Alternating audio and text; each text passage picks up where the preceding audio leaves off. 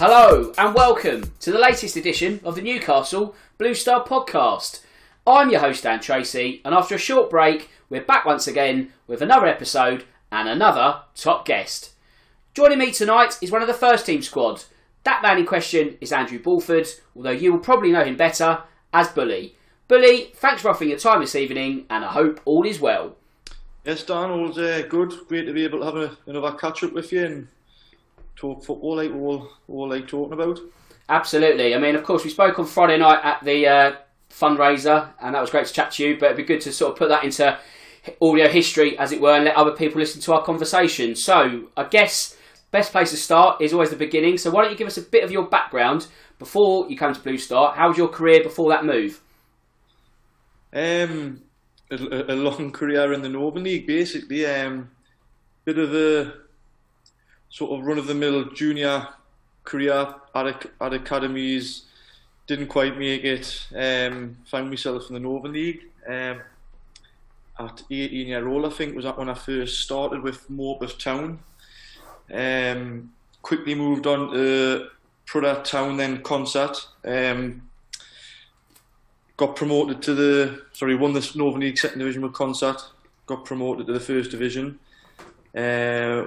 Went to Wrighton for a couple of seasons before moving on to Dunstan, where probably I made my name for myself. I had 7 years there, 7 fantastic years. Obviously the pinnacle of that, winning the FA Vos. I was talking about it with someone the other day. That team probably should have won more than the Vos. It was a very, very good team, great club. Learned a hell of a lot when I was there, not just on the football side of things, but off the pitch as well. You know, great committee and set up, and you'll find a lot of Northern League clubs aspire to get to that sort of level on and off the field. After there, went to South Shields, Asherton, and then I found myself at Wickham, sort of getting me at the end of me peak, if you could put it, or the winter of my career, but managed to get promoted with Wickham to the Northern League First Division under Robin Falkis, who was obviously in charge of Blue Star before Liam and Paul came in. Also spent a little bit of time there as assistant manager to Robin, which was a great experience. Obviously didn't go the way we would have liked it, but you know, you've got to take the positive from things, and it was a great experience, although it was a short one. After that, it was Preeney had rang us. Obviously, Preeney was a teammate in the Vosman inside. It asked us to come down. I mean, I was aware of things were going on down the road at Blue Star, 'cause I'm a local lad. When I went down to speak to Preeney and met Bestie and actually seeing it for my own eyes, it didn't take long to agree and want to be part of it. Well, I'll get to Blue Star in a moment. I just want to touch on Wembley. You mentioned that. So I guess that must be the highlight of your career so far, the 2012 final. What was it like to play there? And more importantly, score twice? It's, you know, before we went down, I remember watching an interview with Gaza. That asked him about Dunstan going to Wembley, because it was, obviously he's a Dunstan lad. And he mentioned in his interview, he said, someone video everything because it'll be gone before you know it. And he wasn't wrong. You're literally getting excited one minute and the next minute you're travelling back on the bus to the hotel and it's all over. But look, it's every lad's dream, every player's dream to play at Wembley, and I appreciate how fortunate I've been to be able to do that. Scoring the goals, it was my job at the end of the day, but it had a bit of a sentimental touch because we'd lost with physio Matty Ann in the year before, just before the quarter final, we got beat off Whitley Bay. And Matty was a centre forward, and he was. I'm sort of a bit well enough about thinking about him now, but he kept me calm a lot. I always had a bit of a chip on my shoulder, and sometimes I would lose my head. And Matty was someone who would sort of talk us round, keep us in the right frame of mind, and to be able to score a goal and dedicate it to him probably meant more than and winning the Vase, if I'm honest. It was, like I say, it's just, you have a group of lads who you've played with for years and you've worked towards a goal, and to achieve it and to see, the committee men crying and lads, teammates crying through joy, it's unbelievable, and hopefully we can get Blue Star there someday. Absolutely. So you mentioned Blue Star and a chat with Bestie. How did he sell the image of the club? Was that enough for you to put pen to paper? I don't think he really had anything to sell it. Obviously, having been around the Northern League, you meet a lot of people, some great people, some people you're a bit wary of, and you sort of know just by speaking to someone whether there's actually some truth behind what they're saying, and just having a look at all the hard work that was going in, not just Bestie, committee men there, and the work Preeny and it was doing. It just seemed right for us, just being on the door, and there's not a club in the area, to be honest. You got to travel over the water to find Yara's team, and everything just felt right. You'll have spoke the best of yourself, Dan, and the ambition and the emotion and everything he puts into it, second to none. And if you can help him out in any little way you can, whether it's being as a player or coming down to the club just to help out with something, setting something up, it's a pleasure, and the more people who can get down there, the better. So what age were you when you moved to Blue Star? Sorry, I never knew. So I've got to remember how old I am now. It would be coming up about 2 years ago, so maybe 33, 34. Okay then, so did it feel like the right move at the right time of your career? Yeah, well, I was getting, obviously when I was leaving Wycombe, I was getting offers in the Northern League, some good offers, and spoke to some great people. Maybe if I'd been a bit younger, I probably would have went elsewhere. But I wanted a proper challenge. I didn't feel like I had anything to really achieve in the Northern League, whether it be the first division or the second division. Whereas getting a club which, in Northern League terms, Blue Star was a massive club, to get them back into the Northern League seemed like a great challenge. And without COVID, it probably would have happened the season before. But it's the same for everyone. We've got to dust ourselves down. Obviously, we had that bad news on Monday that we hadn't been put into the Northern League. But we're prepared for the Northern Alliance again, and nothing changes. We've just got to go give it all and get ourselves into the Northern League next year. Absolutely. I'll get your take on Monday's news towards the end, but I just want to ask a few more questions around the squad. So, with your more senior status, if you don't mind me saying, are you in a position to help out younger members, be that in a kind of mentor role, just to offer advice about playing at this kind of level? Anything that can help them along the way? I think if you ask the lads, a lot of them get sick of us because I'm always trying to play a joke on them. But, a happy laugh in changing rooms, a good one to be in, and it sometimes helps sort of probably take the nerves away sometimes before games, and relax people a bit. I always look back to when I was young, and until I went to Dunstan, I struggled massively knowing what to do in certain situations, and I probably made a lot of mistakes that way because I hadn't had a senior player put his arm around us, or a committee member explain things instead of just having a go at us. And I was fortunate I got that at Dunstan because a lot of the changing room were experienced, good lads, and like I said earlier, I learned a lot there. So when I see young lads now maybe struggling with some things I used to, it's great to be able to help them. Also, obviously helping the management team as well. And the committee. I was thinking about earlier on.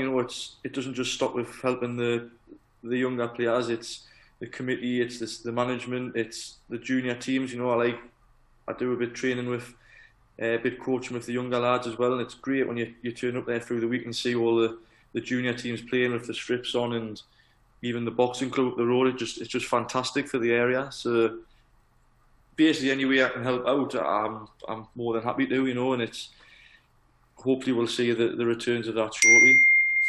So compared to the levels that you've operated at before, what has life in the Northern Alliance been like for you? Has the transition been as smooth as you hoped? I think I've managed it all right. You know, you've got to treat everyone with respect, no matter what level you play at. Obviously, there's a few old faces I see in the Northern Alliance myself, so it's good to mix it with some of them again. I think the main difference I've noticed is probably the seriousness taken by some players in the Northern League, and probably speaks volumes to why it's done so well over the years. It is taken serious. Players will look after themselves. They're very, very fit. You know, there's none of this getting away with going out a night before in the Northern League because you'll get found out. I've not seen that at Blue Star Mine. I must admit, all the lads seem to take care of themselves. Again, it's fitness, and you find that at most levels of football. As you go up, people are fitter, the better athletes. But no, I think I've adjusted to it well. I'm still scoring goals, which is the main thing. Fitness has never been an issue, but if I stop scoring goals, then I'll probably be looking at maybe taking a step back. Now, I know I asked you this on Friday, but it was a really interesting conversation. So, in terms of the benefit of the listeners, why is the North East such a hotbed of talent when it comes to winning the FA Vars? What makes this area so special? Like I mentioned the other night, a lot of years ago, it was made pretty much impossible for Northern League teams to be promoted because of the travel and financial cost. I know, speaking of Dunstan, because they went up just before COVID, they were having to put tenders out just for bus travel because of the distance you have to travel, and it wasn't worth the financial risk for Northern League teams to go up. So what you found was a lot of the investment stayed in the Northern League. Players would be getting paid the same, if not more, to stay in the Northern League than to travel all over during the week. And what you found was basically you had a league which could probably have competed with 2 or 3 leagues above quite comfortably. And I think that's shown when teams have taken promotion. They've pretty much went through the leagues with ease, to be fair. That era, from when Whitley Bay first won the Vars, I think about a 10-year period, the Northern League was incredible. It was so competitive. You'd have, and I'm not exaggerating, there'd be 9 or 10 teams realistically had a chance of winning that Northern League. That's how difficult it was, and even if you were going to the bottom of the league, you weren't going for a walkover. It would be very, very difficult. And I think it's shown now when teams have started taking promotion, with the leagues being readjusted, the Northern League, I would say, has got weaker because of it, but naturally so. But that 10-year period was incredible, and I mean, some of the games and the best thing about it was as well, you would compete heavily with people. And I'm good mates with some of them now. I've never even played in the same team as them. It was just, everything was just the way it should be in my eyes. That's what football was about. And as a result, obviously, you've had so many. It's sort of a novelty now to win the FA Vars if you're from the North East, but it comes from the dedication from the players, and obviously the Northern League not being able to promote over them years. Well, I guess it's almost expected, isn't it? If you're from the North East, you probably go into that tournament as early favourites. If you looked at the bookies list, not that I bet it on anything. I'm superstitious like that, but you look even now, like the top 3-4 teams, the favourites of the bookies will be Northern League teams. Obviously, I mean, Heavens just won it there the other week. I don't think there's a representative in it now, but there's always a Northern League team getting to the very latter stages. It's good to see. It's good for the area, even if it's not your team. You know, it keeps the attention up here, and obviously up north we don't get the same treatment as down south, which is very obvious. But when it comes to football, we're still probably the most competitive about. So staying on the topic of the pyramid, you mentioned it a bit earlier, but there was news on Monday, news that didn't go in our favour, unfortunately. So the restructuring of the pyramid hasn't allowed Blue Star to go up a level. How did you feel when that news was broken? It's obviously disappointed. I mean, if it went off points we gained the year before, we probably would have been up. Yep. Nobody knows how they've made the decision, and you know, my guess would be the FA's took the easy way out and just stuck one up from each league. But you'll get the Northern League blaming the FA, and the FA will blame the Northern League. You'll never get a straight answer, but it doesn't surprise us with the FA. I'm more disappointed for Bestie in the committee and the fans, to be honest, because the amount of effort and work they've put in over the last 2 years has been incredible. I mean, I was looking at a video the other day when Wickham played Blue Star in a pre-season friendly, and there was just the little white fence around the pitch, and that was only 2 years ago. And you look at it now, it's absolutely incredible. Floodlights going up there now, stand soon to be on its way. 4G after that's the plans. It's just disappointing because I know how much effort and time has been put in by a lot of individuals off their own back as well. They're not getting paid for it, and it would have meant the world to them. But like I said earlier, we're planning to be in the Northern Alliance again. We'll put all our effort into going up and getting up there next year. With a bit of a point to prove for them not putting up this year. Well, that was going to be my next question. Does that news provide a bit of fire for next season? It's almost there's the impetus to go out and earn promotion. I think that combined with how well we've done in the tournament or the cup competition that's just gone there, it should be used as extra motivation. You know, it's you've got to, and it's to get to that Northern League. For me, it'll just be great just to see how happy Bestie will be, how happy the fans will be. And I mean, we'll probably get onto the fan base soon. It's absolutely incredible already, and that fan base deserves a higher level of football, and that's up to me and the players and Liam and Paul to get up to that level. But I'm pretty sure we will. From a player's point of view, is it sweeter to earn promotion on the field after a arduous season, or is it a case of taking any progress any way you can? Obviously, you know, if someone said to you, you can have a leg up, you take it, but is there part of you that thinks, do you know what, I'd like to go out and win that promotion myself? You hit the nail on the head. I mean, that sort of takes a bit away the disappointment. Is at least if we go up and win the league, we've done it the right way, if you would see it like that. You take a leg up, anybody would if you could. It would have been great for the Northern League to have her there financially as well. You know, the away travel that we would bring with her. You know, it would generate a lot of revenue for a lot of Northern League clubs who will have struggled really bad during the pandemic. I mean, before Christmas we had over 1,000 fans at home. Looking at the buses to Tadcaster, I think there's already 2 coaches sold out for a pre-season game at Tadcaster, and the third one is well on its way. It just shows how much this area has been crying out for a club like this. It's there now, and obviously if anyone's listening who's not been down, I would massively encourage it to come down. It's not just for mad fans, because I've got some of them as well. But you'll see kids there. The kids can run around and play football. There's pitches all around the ground as well. There's the little 3G they can play on. Obviously, there's the hospitality that's there as well at the minute. There's something for everybody, and that's what Bestie and the committee and the club's trying to achieve. And obviously, with everything that comes with it, it generates jobs for the area as well. You know, it's a deprived area, Scotland. You know, that I don't think anyone would begrudge us saying that it is, and that's what Bestie's really focused on as well. Not just the football side of things, but the community and giving back and helping the community out in any way we can. Well, you mentioned the fan base. What's your relationship like with those? Because the way I see it, from a fan's point of view, it's great that players are accessible, that you can watch them, then have a pint with them afterwards. You don't get that at upper levels of the game. It's part of the beauty and the charm of non-league. So what's your relationship with the Blue Star fans? It's well, Boney's the leader, as you've probably already established. Yeah.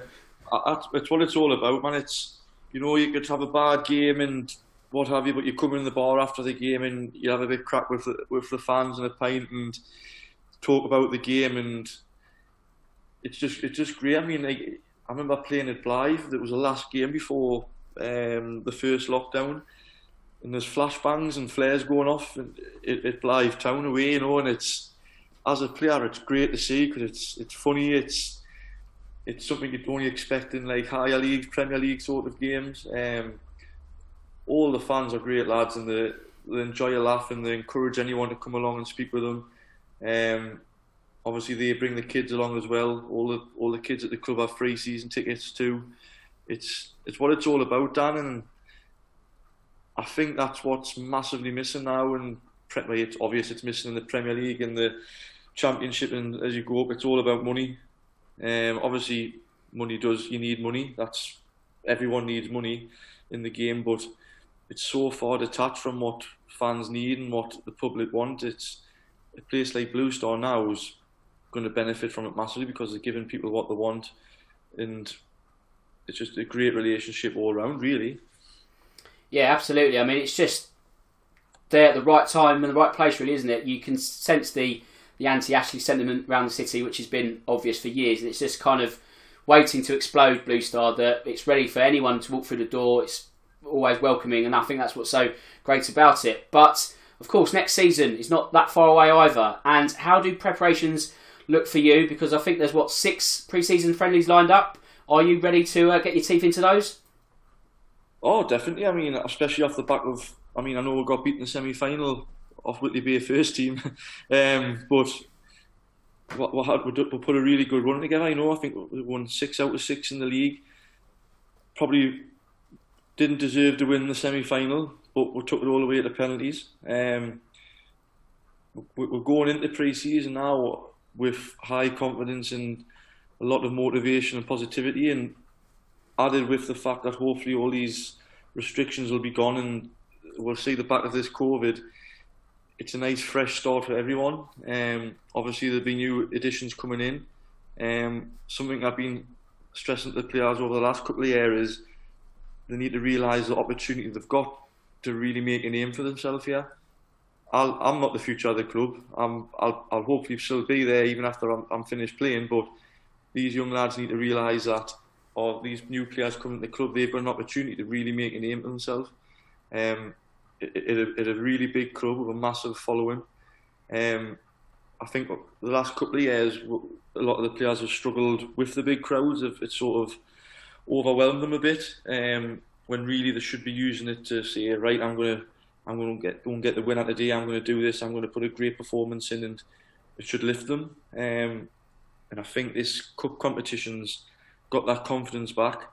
Good set of pre-season fixtures as well, with good support coming. Paul and Liam will have everything planned out perfectly. I don't doubt that whatsoever. So there's going to be no excuses next year. There's no use of the COVID, the stop and starting, the bad weather, because the pitch will be sorted as well by then. It's there's no excuses, and it's sink or swim. You either want to be part of it and you want to step up to the occasion, or you'll fall by the wayside, and because that's how fast we are progressing. In terms of fitness, it's been a few weeks now since the cup semi-final defeat. We wish it was a cup final, but how have you been in terms of R&R, rest and relaxation? Has there been much of it, or is it a case of hitting the ground running and going straight into pre-season plans?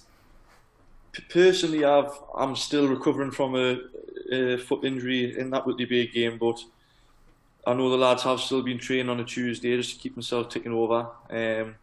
Obviously, it's a bit different to normal seasons where we haven't had a full season inward, so probably don't need as big a rest as we have done before. I'll just keep ticking over the way I do. I'm getting old now, and the more running I do, probably the less time I'll have to play. So I'll look after myself that way. But as far as the lads are concerned, they're still training. It's important to anyway, keep yourself ticking over, because once that pre-season comes, if you haven't been looking after yourself, it becomes a hell of a lot harder, and before you know it, you're playing your first game, and before you know it, pre-season's over and you're into the competitive schedule. So I'd like to hope all the lads are going to look after themselves. It's good to see them that once a week of training as well, and keep the morale going and build up the relationships between the lads. Obviously there's all the events coming up with Blue Star as well with the Euros. So we've got a couple of nights out planned as well, just to keep everyone together. So yeah, it's good, and it's the way it should be done, and that's hopefully the way it'll go. We'll keep doing things the right way, and we'll hopefully get the rewards from it. Well, as you're saying, not just for you, but if you're a player who hasn't kept even trim before pre-season, you can get quickly found out because you're playing catch-up then, and then you're playing catch-up into the season. So the last thing you want to do is be miles off the pace before you've even kicked a ball. Oh, definitely. I mean, I've always looked after myself and prided myself on my fitness, and I think that's a big reason why I'm still playing now. It's a mentality, you know. I was fortunate when I was 16, as when I first met Bryce at Gateshead College, and he installed not just a winning mentality into it, but a mentality to be proud of yourself and to work hard. And it shows in your football. The fitter you are, the better you play. It's simple as that. And if someone like me is out running your football at 35, you need to be, and you're 18-year-old, you need to be having a good look at yourself. So that's how I put a bit positive pressure on players. And it's the way it should be, and it's a good laugh. And like I said, going into the Northern League, you've got to be at that top level. So why not prepare for it now and get yourself the standard you need to be the next couple of years? So hopefully, like you say, the lads do keep looking after themselves and they get where they need to be. Okay, final question. We do need to talk about Whitley Bay. How was the afternoon for you? Where did it go wrong? I mean, was it just one of those afternoons in the grand scheme of things? Well, for me, it was frustrating. I thought we defended great. I mean, the big lad was a good player up top. We dealt with them. Defensively, I don't think we really struggled. We just didn't seem to be able to get it going attacking wise. Apart from the penalty, I can't really think of a clear cut chance we created. But like we say, there was a few Whitley Bay first team players in there, and it was a good gauge for some of our players to see what you're going to be up against.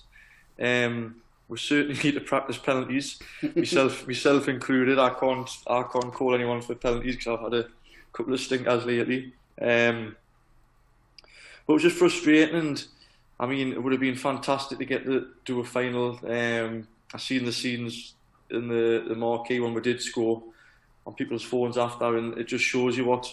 I mean, just imagine if Blue Star get to a final, man, now with this fan base, it'll be incredible. But a massive learning curve again, and we've got to take the positives from it. Like I just said there, we defended really well, worked with socks off. That's all you can ask. Hopefully there's more semi-finals to come and we can put it right. And more finals to come. That's what we really hope for. Yeah, absolutely. Definitely. You say the celebrations. I think my back still hurts from Carl grabbing me during that goal. Carl, if you're listening, everything's fine. But to be honest, I think that's all the questions for this 6th episode. Bully, is there anything else you'd like to add before we wrap up the show?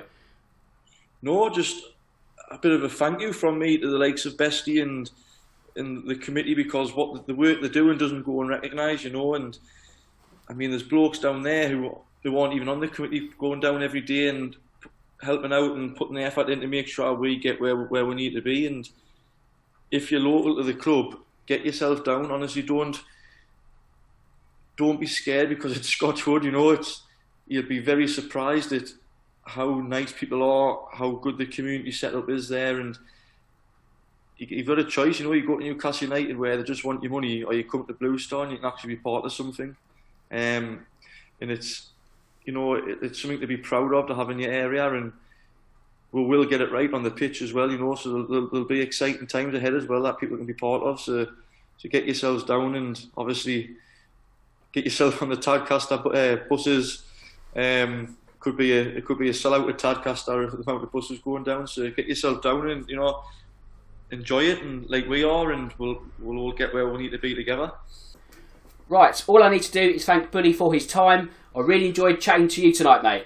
You too, Dan. Thank you very much. Okay, that neatly brings an end to this podcast episode. Just a quick bit of admin, and that comes in the way of pre-season.